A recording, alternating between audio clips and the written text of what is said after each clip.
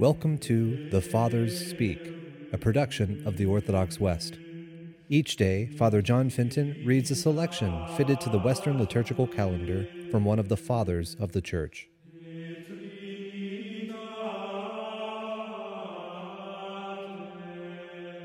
On this Passion Sunday, let us listen to a portion of a homily by our Father among the Saints, Gregory the Great. Consider God's meekness. He had come to forgive sins, and he asked, "Which of you convicts me of sin?"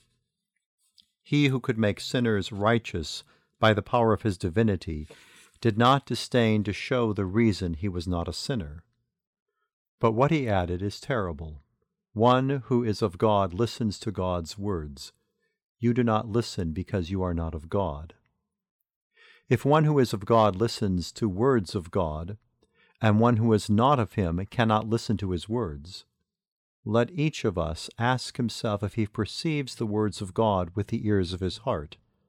Truth commands us to desire our heavenly home, to trample underfoot our physical desires, to turn away from the world's praises, not to covet what belongs to another, to give of what is one's own. Let each one of you then consider within himself if this voice of God prevails in the ears of his heart. Then he will recognize whether he is now of God. There are some who do not deign to listen to God's precepts with the ears of their body. There are some who listen to them with their bodily ears, but who do not embrace them with their heart's desire. And there are some who freely accept the words of God, so that they feel compunction even to weeping, but after the time of tears they turn back to wickedness. They do not hear the words of God, who refuse to put them into practice in their deeds. Call your life before the eyes of your hearts. After you seriously reflect on it, take alarm at what you hear from truth himself. You do not listen because you are not of God. The condemned themselves manifest by their works what the truth says concerning them.